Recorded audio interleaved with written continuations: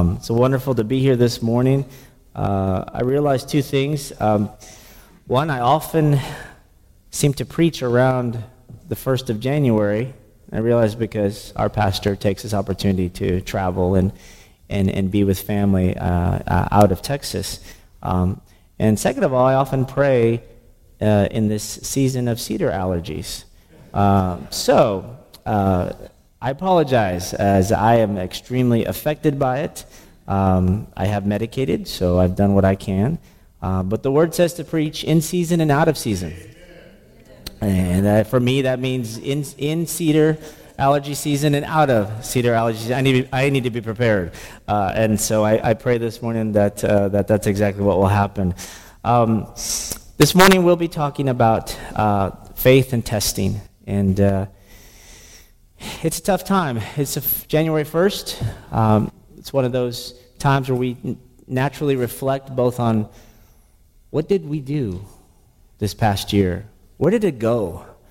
Or if you're like us, we were in another country in 2016, and now here we are. I know my family and I, we've become nostalgic, and it was just not too long ago that we were in Europe and serving the Lord there, joyously most of the time, challenged some of the time, but here we are now. It seems like a world away. And one thing that was impressed upon me when I was in Europe, I watched the news. And let me tell you, the Europeans like, as we do, to show bad news. And if you get news about the United States, it's almost entirely bad. It captures the attention. And it made the Europeans always come to me and go, what is going on in 2016 in America? I said, I don't know, I'm not there. So it's not my fault, whatever is happening. But I had to really think about it. I said, what is going on? And to be honest, as someone who also studies this country, this society, as a sociologist, we've got some challenges. We've got some problems. No matter what politicians may say, the reality is that our society is changing, and in many ways not for the better. And a lot of that comes down to faith and obedience. And we seem to have the willingness in America today to disobey God openly, outwardly, in many ways, that we didn't in the past. And as I look back in the past, I praise God that there was a time when even those who did not know God nor believe in God understood that it was good and right and healthy to at least limit ourselves, limit our behavior, limit our natural desires, because it helped all of our communities when we did that. That seems to not be the case anymore. And for me, one of the most important topics that I study is the disintegration of the family. And really at the core of that disintegration of the family is really the disintegration of men. Men in America have really lost their way. And it's not just exclusive to those men who do not know God, but even those men who do find ourselves confused, undisciplined, undiscipled about how to lead families, how to lead our communities. And we so often stumble and fall. And individuals living in their own morality, living in their own created world about what is right and what is wrong. We can no longer say that is right and wrong. We'll say, no, that is right and wrong for you, but for me, it's a different standard. All of that is disobedience to God's word. Even individual Christians remaking God and his word in their own image. Individual Christians and churches who openly flaunt the sin that is so specifically spelled in the Bible as okay for believers, as okay for leaders. Disobedience, testing, and faith, all wrapped up. We see nowhere, well, I should say, when I turn on the TV, I see nothing but disobedience to God. Now, of course, that is not the sum total of our society. We are being obedient here this morning by coming and gathering. But at the same time, there seems to be a lawlessness a spiritual lawlessness that is growing and increasing in our country. And we need to be aware of that. We need to be cognizant of it. We need to be praying about it. And we need to not fall into it ourselves. And so this is an important time, I think, in the life of the church, that if we are faithful to God's word, if we are faithful to the test of the times, God will bless us by his presence. God will bless us by the joy that comes with living the abundant life in Christ. It may not be so joyous outside of the body for many, and it may be hard times for many of us, but we can live that joyous life through obedience and faith. And I think our scripture reading for today that I would like to preach to you this morning really emphasizes one of the most important pictures of a man tested in a time of lawlessness to be faithful, to be obedient, even if everything seemed to be upside down. And for a lot of us, 2017 will seem to be an upside down year. With the Cubs winning the World Series, we've already begun, to not understand how the world works. I say that hoping that one of our brothers here, who is from Chicago, he's not with us, but he's still flying high, and I adore that. But would you turn this morning with me to Genesis 22? If you have one of our chair Bibles in front of you, that is page 16, Genesis 22. We will be reading verses 1 through 19. And also, if you do not have a Bible, we would love to gift you this first day of the new year with a Bible. So please do take any chair Bible that you have in front of you if you would like one. If you know somebody who doesn't have one, take it. Give it to them. We have more. We buy them so that we can give them away when the need arises. So please, if you'd like to have two in your home, by all means. But if you can also give a little bit of money back for the blessing. Page 16, Genesis 22, the word of the Lord. After these things, God tested Abraham and said to him, "Abraham," and he said, "Here I am." He said, "Take your son, your only son Isaac, whom you love, and go to the land of Moriah, and offer him there as a burnt offering on one of the mountains of which I shall tell you." So Abraham rose early in the morning, saddled his donkey, and took 2 of his young men with him, and his son Isaac. And he cut the wood for the burnt offering, and arose and went to the place of which God had told him. On the 3rd day Abraham lifted up his eyes and saw the place from afar. Then Abraham said to his young men, "Stay here with the donkey. I and the boy will go over there and worship and come again to you." And Abraham took the wood of the burnt offering and laid it on Isaac his son. And he took in his hand the fire and the knife. So they went both of them together. And Isaac said to his father Abraham, "My father." And he said, "Here I am, my son." He said, "Behold, the fire and the wood, but where is the lamb for a burnt offering?" Abraham said, "God will provide for himself the lamb for a burnt offering, my son." So they went both of them together. When they came to the place of which God had told him, Abraham built the altar there and laid the wood in order and bound Isaac his son and laid him on the altar on top of the wood. Then Abraham reached out his hand and took the knife to slaughter his son. But the angel of the Lord called to him from heaven and said, "Abraham, Abraham." And he said, "Here I am."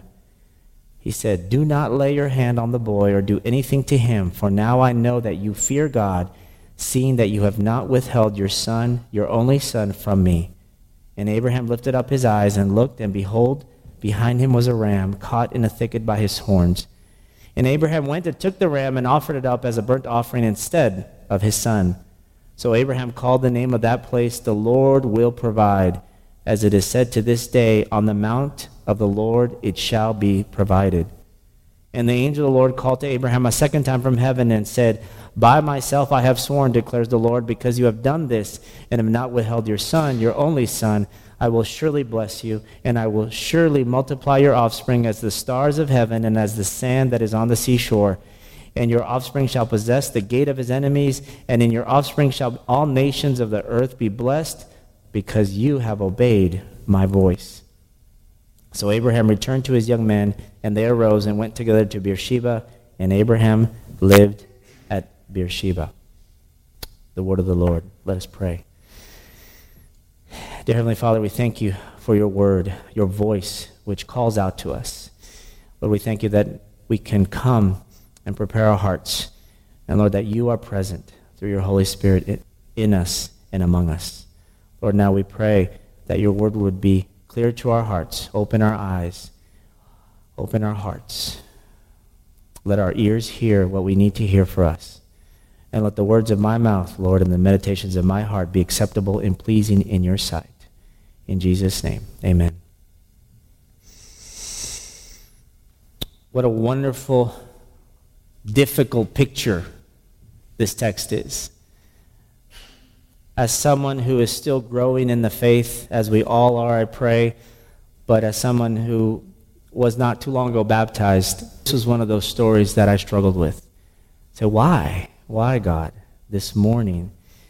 And someone said, well, the faith of our spiritual father Abraham is a picture of the faithfulness of our heavenly Father.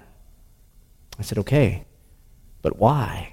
This seems too difficult. This seems a test that is out of bounds. And I want to go back to Hebrews 11, verse 1 and 2. Now faith is the assurance of things hoped for, the conviction of things not seen, for by it the people of old received their commendation. Here we have the picture of Abraham and God in this incredible test. But you and I have an incredibly different perspective than Abraham, don't we? We have the incredible blessing of seeing what Abraham could not see.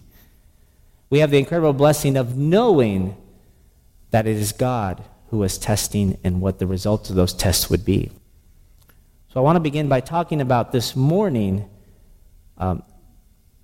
God and Abraham and Isaac and this entire scene that we have laid out for us, with this idea that we see something that Abraham did not see, and yet by faith he obeyed. How can we do no less? Well, Abraham's a special character. He's a patriarch. He's a father. One of the first songs I learned after I was baptized, you may know it, Father Abraham had many sons. Many sons had Father Abraham. We had a cassette tape. I know some of you don't know what a cassette tape is. That's okay. Go along with the story. It's a device that also gives music. We had a cassette tape, and my youngsters loved to hear these little short Bible songs. Rewind, play, rewind, play, rewind, play. And that song has stuck in my head over and over all these many years in a very nice way. I like that song. It's simple. I can hum it. But, well, there's some profound truth there. That Father Abraham is the father of many sons, and you and I are one of them. So let's all praise the Lord. And this story is a core reason why that author wrote that incredible song. Because Abraham is a unique character. If I might, let's review. What has Abraham gone through up to this point in the story? You know, if you read Genesis, and I pray that this would be a wonderfully rich time in the Word of 2017, and if you want a great way to start with a Bible plan, we have many Bible plans out there. Please do take one, but I would challenge you, just open Genesis 1 and read it like a book. Just plow through it, and it will grab you, because there are some characters, and there's some events, and there's action, and there's explosions, and wait, we saw Star Wars the other day. I'm confused. But Abraham has traveled and has gone through many travails. Abraham has been called out from Ur. He has seen plagues upon Egypt in chapter 12. He rescues Lot, his nephew, from Sodom and Gomorrah. He receives the promises of Isaac from God in chapters 15, 17, and 18. Abraham takes matters into his own hands, and we have the drama of Sarah, Haggai, and Ishmael in chapter 16. One of those, as you're reading, you're just yelling at Abraham, no, no, no, no. Why are you doing that? So it's a great book, this Genesis. We see the destruction of Sodom and Gomorrah and the incredible rescue of Lot by divine intervention. We see Abimelech take Sarah and God closing the womb of Abimelech and his household. Abraham has seen all of these things. Abraham has been walking with God. Abraham has spoken to God, and God has spoken to him. So he is a man uniquely positioned to be tested by God. The first point today I'd like to lay out is, as we think about this test, first of all, number one, God is sovereign. Let us remember this. God is sovereign over all things, and God is sovereign over this test. And at the outset, I do want to say, let us not be confused. This is a unique test for a unique man in the Bible. This is not common. This is not something that God does ever again. So the struggle I had in saying, well, how could God ask this? I need to be reminded that God is sovereign, but this is something very special we're getting to see here. The development of the faith of Abraham, the testing of the faith of this great man who has walked with the Lord, that is not a test that the Lord will use on us. Not the same way, but testing will come. But this is a unique test. So when somebody asks you, like, how can you worship a God? I said, first of all, we know one thing, and that is this was a unique test. And really, what was the test? Was the test the order or the outcome? Was the test the obedience or the outcome? The test is not the outcome. The test is not about slaying Isaac. You know why? Because Isaac was not slain. It's that simple. We need to be reminded of that fact. God never intended Isaac to be slain. He makes provisions for the sacrifice that Abraham is called to make. And Abraham fulfills that sacrifice, but it is not by Isaac. So we need to remind ourselves of these truths, that this is not about the slaying of a child to worship God. This is about the obedience of a man who trusts God with all of his heart. And so that helps us make sense, I think, of this test. In verse 12, we see that God reverses the command and the test. God is ready when Abraham obeys to complete this event with Isaac being spared.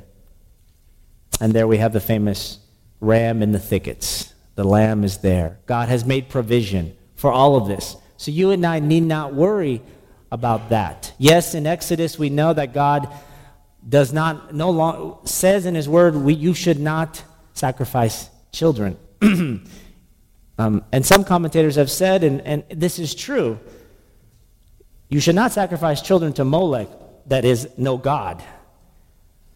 But God is sovereign even over our own lives. And this may or may not be helpful, but it is a good reminder that if God calls us to sacrifice our lives, he has that right. He is fully within his right to call for our lives and to call for the lives of others. But that is not what happens here. Right? But as a reminder, as David Platt famously said, Americans, we have no rights.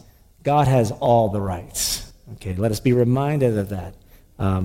But that's not what this is about. God is sovereign over this test, completely in control. Never was Isaac to be harmed. And God is sovereign over Abraham himself. And there are many things. First of all, he says to Abraham, I want you to sacrifice Isaac. And immediately, Abraham, obviously as a father, must have been gripped with fear, gripped with confusion. You want me to sacrifice Isaac? But wait, he is the one you promised. You made miracles happen so that we could have him. You've protected me and guided me. And Isaac is here. And yet God is sovereign over Abraham. And he says, I know who Isaac is. And he calls him something interesting in chapter 2. He says, he's your only son. That's technically not true.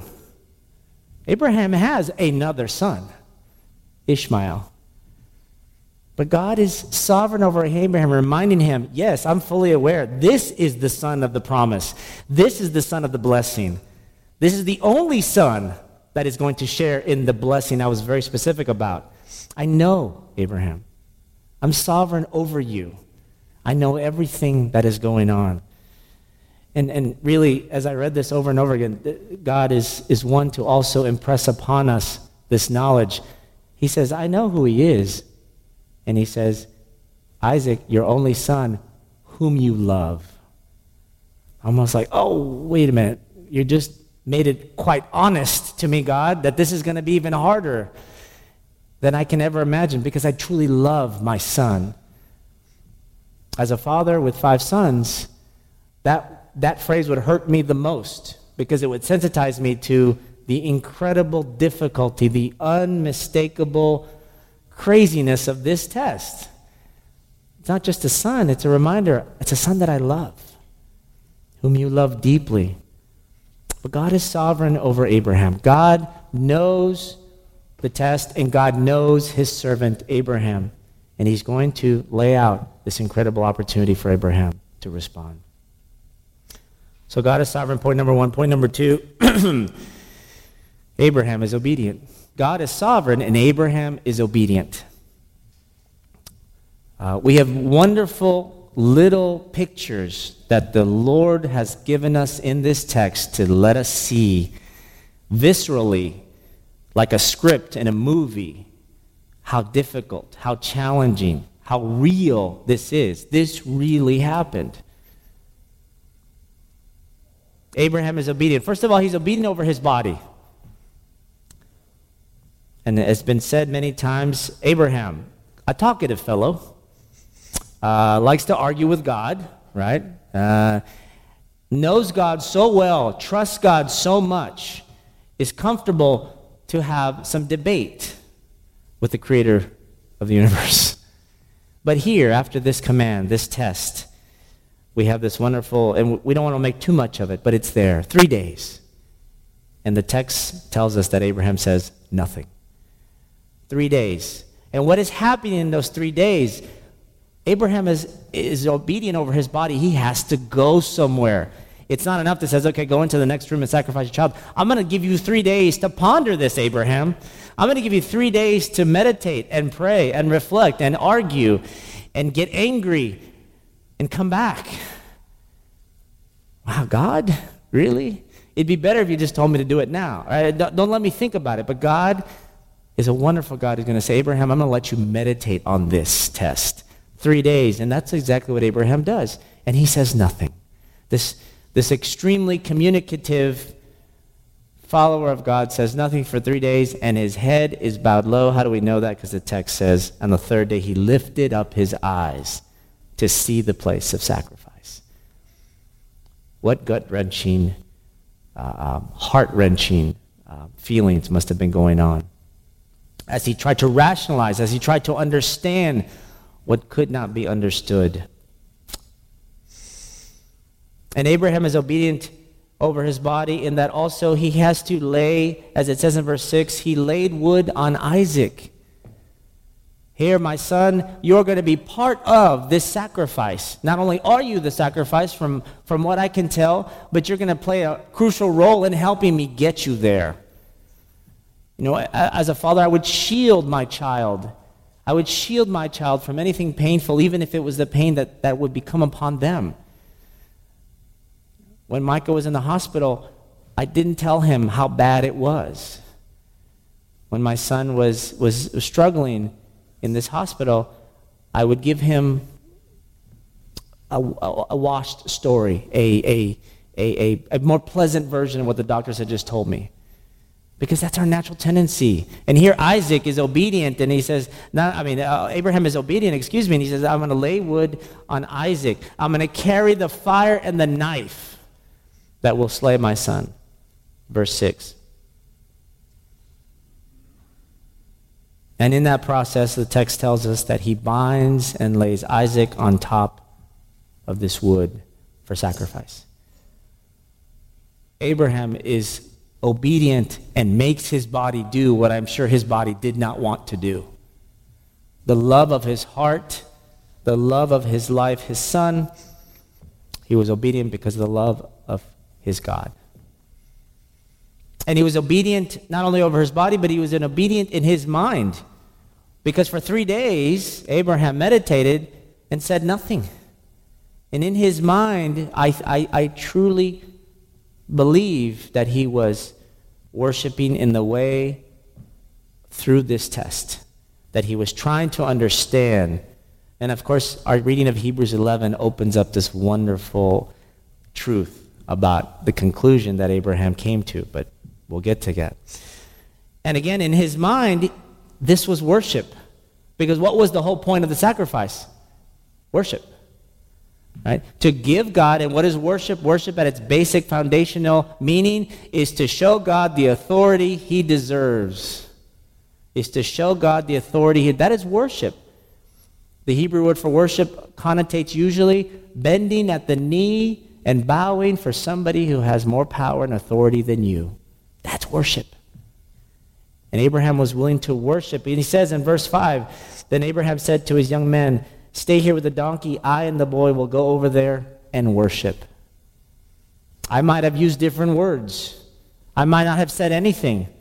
But Abraham was clear to those around him, we are going to worship. No matter what's going to happen, and I the only one who knows what's going to happen, I'm assuming that I will slay my son, we're still going to worship. Wow. Sometimes I go to work, and it doesn't feel like worship. And I make the mistake of letting that be known. And that's not good. That's not healthy. As you're going to work today, yeah, work's going to be terrible today. Am I the only one that does that? We already have set up your day quite joyfully. You wake up and say, work is going to be terrible today. And I don't have to go to work to slay my son. And here Abraham is worshiping. Abraham in his mind is obedient to say he's going to call this worship. And he says also something very important. I and the boy will go over there and worship, and I will come again to you. We will come again to you. There's that little phrase there. You have to be careful. Put that away. Also, Abraham says, God will provide the burnt offering. When Isaac questions this whole worship event, this whole worship experience, and he asks his father, and Abraham responds, we're still worshiping, son. Even though I think something terrible is going to happen, he says, God will provide for himself the lamb for a burnt offering in verse 8, my son. He uses the important phrase, Elohim Jireh. God provides. And it's interesting, as I read this text over and I said, God will provide for himself the lamb for a burnt offering, comma, my son. But what if you just take that comma away? God will provide for himself the lamb for a burnt offering, my son. It's almost like he's almost telling Isaac this truth. But that's just one of the things that hit me as I prayed over this text. What gripping pain Abraham did as he was obedient in his mind. So God is sovereign over this test. God is sovereign over Abraham. Abraham is obedient in mind and body. Everything in the text indicates,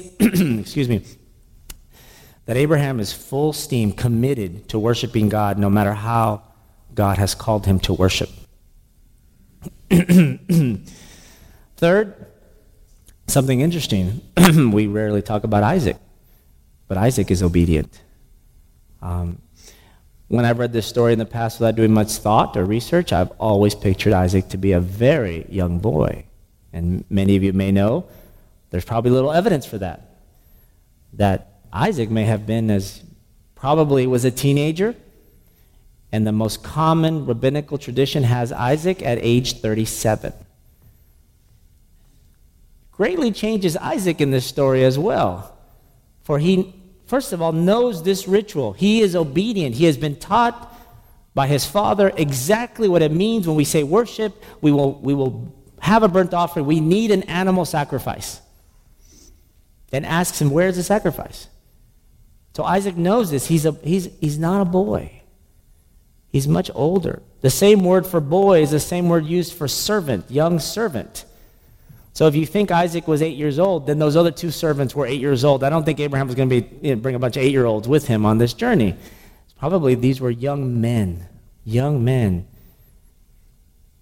And Isaac is obedient. Isaac is bound to the wood, and we get no indication anywhere in this text.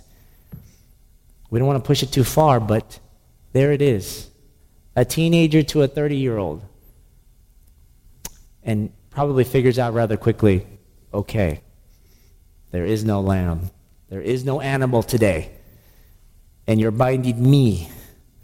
Okay, I am the sacrifice. Incredible.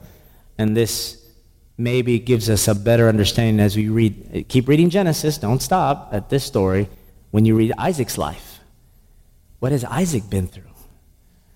He's not forgotten probably this episode in his life. He was a teenager, maybe a 20-year-old. He took it with him and understood something great about God. Isaac is obedient. Fourth, God is faithful. God is faithful. My sermon text was titled The Faith of Our Father, and then I'm talking about the faith of our father Abraham. But God is faithful in this story. As the moment of truth comes, and as Abraham lifts up his dagger to kill his son, the angel of the Lord calls to Abraham from heaven. Direct line from the throne of God's power and mercy directly to, instantaneously to Abraham. And God is faithful to remind us of the great importance of fearing the Lord. Because as we read in the text, do not lay your hand on the boy or do anything to him, for now I know that you fear God, seeing you have not withheld your son, your only son, from me. God is faithful to remind us that there is something critically important about fearing God.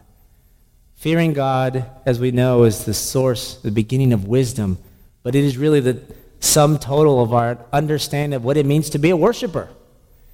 And I know the word fear is problematic in our society today, so let me help you. To be God-fearing is two simple things in my mind, is to be God-listening and to be God-obeying. To be God-fearing is to be God-listening and God-obeying, because to not do those things is to incur the punishment of God, is to incur the righteous, holy judgment of God that is due us who disobey God. There's a Presbyterian pastor who wrote, unfortunately, many of us presume that the world is the ultimate threat and that God's function is to offset it. How different this is from the biblical position that God is far scarier than the world. When we assume that the world is the ultimate threat, we give it unwarranted power, for in truth, the world's threats are temporary. When we expect God to balance the stress of the world, we reduce him to the world's equal. As I walk with the Lord, I discover that God poses an ominous threat to my ego, but not to me. He rescues me from my delusions so he may reveal the truth that sets me free. He casts me down only to lift me up again. He sits in judgment of my sin, but forgives me nevertheless. Fear of the Lord is the beginning of wisdom, but love from the Lord is its completion. I think it's a wonderful quote that sums up Abraham loved the Lord and feared the Lord. And to worship meant to sacrifice, even if that meant to sacrifice Isaac, for God reiterates the heart of Abraham, you fear the Lord. I know, Abraham, you fear the Lord. Abraham has not said that, but God gives us this wonderful truth. You fear the Lord. And we have the wonderful conclusion here of the faithfulness of God. Remember, Abraham lifted his eyes up and saw the place from afar where he would sacrifice. Now Abraham lifted up his eyes and sees the sacrifice of the ram instead of his son, in verse 13. And Abraham calls this place, the Lord will provide. Excuse me. Jehovah Jireh, important. No longer Elohim, Abraham uses Yahweh, the Lord. Yeshua, the unique word for the God of all things. And what's interesting, I'm no Hebrew scholar. You should be thankful for that. But as I did research, and I'm painfully ignorant of Hebrew, but apparently vowels and consonants are somewhat flexible in how you put words together. Depending on how you read this Hebrew word, it is either the Lord will provide, or the Lord sees, or the Lord will be seen. Depends on how you read this word. And all of those are wonderful reminders that yes, the Lord provides. And the Lord sees. He sees what we need. He sees our hearts. And even more as we look forward to when Christ comes on the scene, the Lord will be seen. We will see the Lord completely and fully as he is, especially in the face of Christ.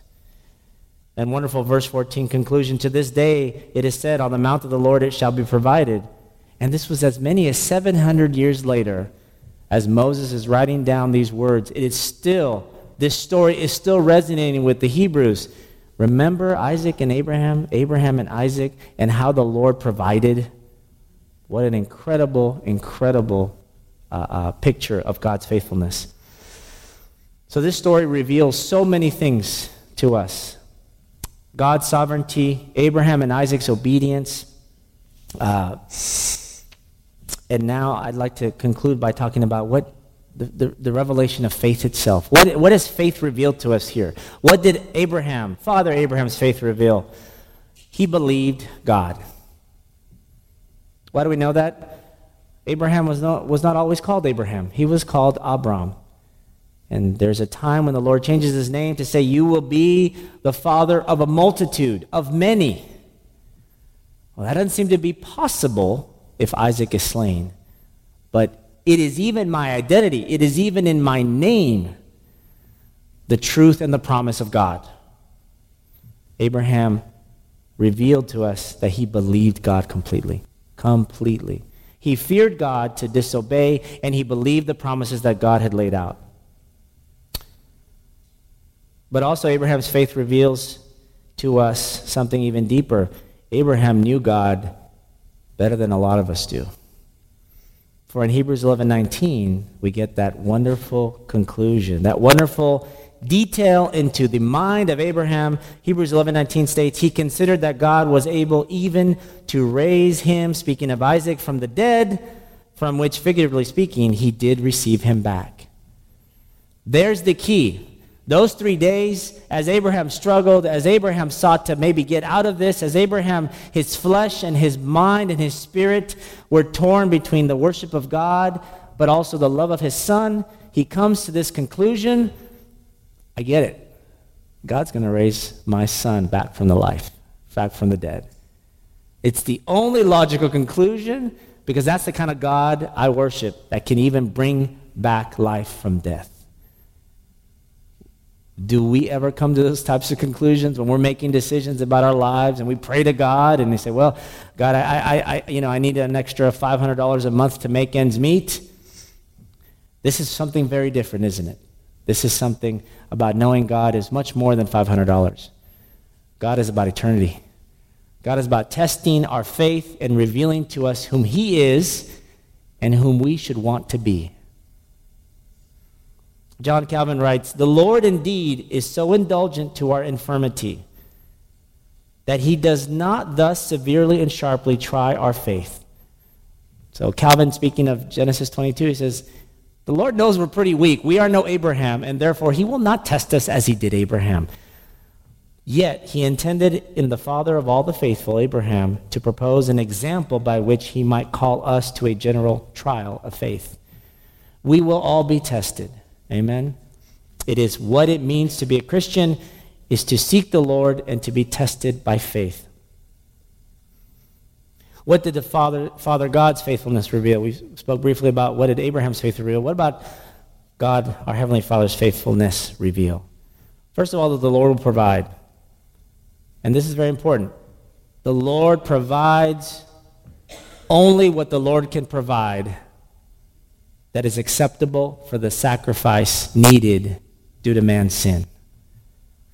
There is nothing, there is no animal, there is nothing we can do that is acceptable for the ultimate sacrifice needed to deal with our sin, to deal with our disobedience, to deal with our lack of faith, to deal with our lack of fear of God. It is God who gives us the ram in the thickets. It is God who makes the sacrifice. And obviously, this story, I believe, is a shadow, is a foreshadowing, is a reminder in all its many ways of the coming of the true Lamb of God, the Lamb who takes away the sins of all those who would believe and repent. The Lord is faithfulness, and it is revealed in that not only does he provide the sacrifice, the only acceptable sacrifice, that sacrifice takes the form of his own Son, his only Son whom he loves, his only begotten Son whom he cherishes, whom he loves. The only begotten Son whom he loves, the sacrificial lamb, the Son who will carry his own wood in the form of a cross, the Son who will be bound to that wood to take the sin of the world, the Son who willingly submits, the Son who willingly submits to a death on a cross and the incredible judgment put upon him for those who would repent and believe. The Son who wears a crown of thorns. Some have said that ram in the thickets reminds us of the crown of thorns. That Jesus himself, when he wears that crown, thorns represent the coming of sin into the world. Thorns and thistles, they are no good. I would include cedar in that list. They are all part of the fall of our Father's creation, but they're also part of the plan to redeem his creation, to redeem his people. And Jesus wears that crown of thorns. He is the Lamb. The Lord provides his only Son, who on the third day is resurrected. Who on the third day we might lift up our eyes and see the glorious Son, no longer sacrificed, but reigning supreme. This is an incredible truth. If you do not know this truth, if you do not know that we require a sacrifice because of our disobedience, we no longer fear God. After the sin of Adam and Eve, we were ejected from God's presence in order to save us, in order to delay the judgment that should come upon us because we no longer gave God the authority over our lives that he deserves. We no longer gave God the glory. We decided to become gods ourselves. And with that triggers a judgment that is real and just, a punishment that is as terrible as anything you can imagine, and eternity worse. And yet, God creates a plan. God sets in motion through Abraham's faith of obedience here, not just a picture, but a reality that one day the Son will come and he will be the Lamb. He will be the acceptable sacrifice, perfect and pleasing to God. And those of us who repent and believe in Jesus Christ as Lord and Savior, we now are called to be perfect and acceptable and pleasing sacrifices to God. We are tested every day. And that test is, will you be the sacrifice? Will you crawl up onto that throne? Will you slay yourself? Will you slay your desire to be leader of your own life and let God lead? Will you slay your desire to be an authority over yourself? Will you slay your desire to not even fear the Lord? This is a warning to ourselves this morning, to be reminded that 2017 is another opportunity. We are here. Christ has not returned to claim what is his yet. All of it is his. We are here as messengers. We are his ambassadors. It's a new election. We have been nominated as ambassadors to the world for Christ. But we are the ones who are tested. We are the ones who need to be right with God. This is a warning for ourselves, and this is a warning, brothers and sisters, for the churches. This is a warning for the Church of Jesus Christ, that if we go down a path of not fearing the Lord, we will cease to exist. Again, this Presbyterian pastor wrote, our epitaph would then be, the Reformed Church continued reforming itself until it was no longer reformed nor even a church. This is a pastor who is part of the Presbyterian Church, United States of America. And this pastor is retired, but he fought till the end to not let the PCUSA Church go the way of the world. And this was his final defense. It says, you liberal churches, you want to reform yourself to be part of the age that no longer fears God, the age that is just increasing in pride and rebellion and disobedience. Well, you will no longer be a church, and I think that is what has happened. But all churches are tempted. All churches can fall into that path of disobedience. And looking at the world, and the world is saying, this is okay now. And we say, but our scriptures say it is not. Well, tradition changes. Times change. You should change too. No, like Abraham, we will worship. We have been given the voice of God through his word, and we shall be tested, and I pray we will be found pure. I leave us with Malachi 3:3. And he shall purify the sons of Levi and purge them as gold and silver, that they may offer unto the Lord an offering in righteousness. Amen. Let us pray. Dear Heavenly Father, we are thankful this morning that you have spoken to us, that you have warned us, that you have given us Abraham in your word to ponder, to meditate forever and ever, Lord, that it is through testing comes obedience and faith. And Lord, there's so many words and verses that you use throughout your scriptures to remind us that we will be tested, and it is part of your plan. It is part of your glorious will for our lives. And Lord, we pray this morning that 2017 would find us ready, willing, and able to be tested in even greater ways. Lord, commit us this morning, this year, to be more fearful of you than ever before. And Lord, let us not fear the way this country is changing. Let us fear you. And if this country is changing in a way that makes us fear more, then let us triple our efforts, triple our desire to fear you, for you are over the world. You are sovereign over all things, and there's nothing that compares to you. Lord, we pray this morning that we would joyously commit to sharing these truths with all those around us.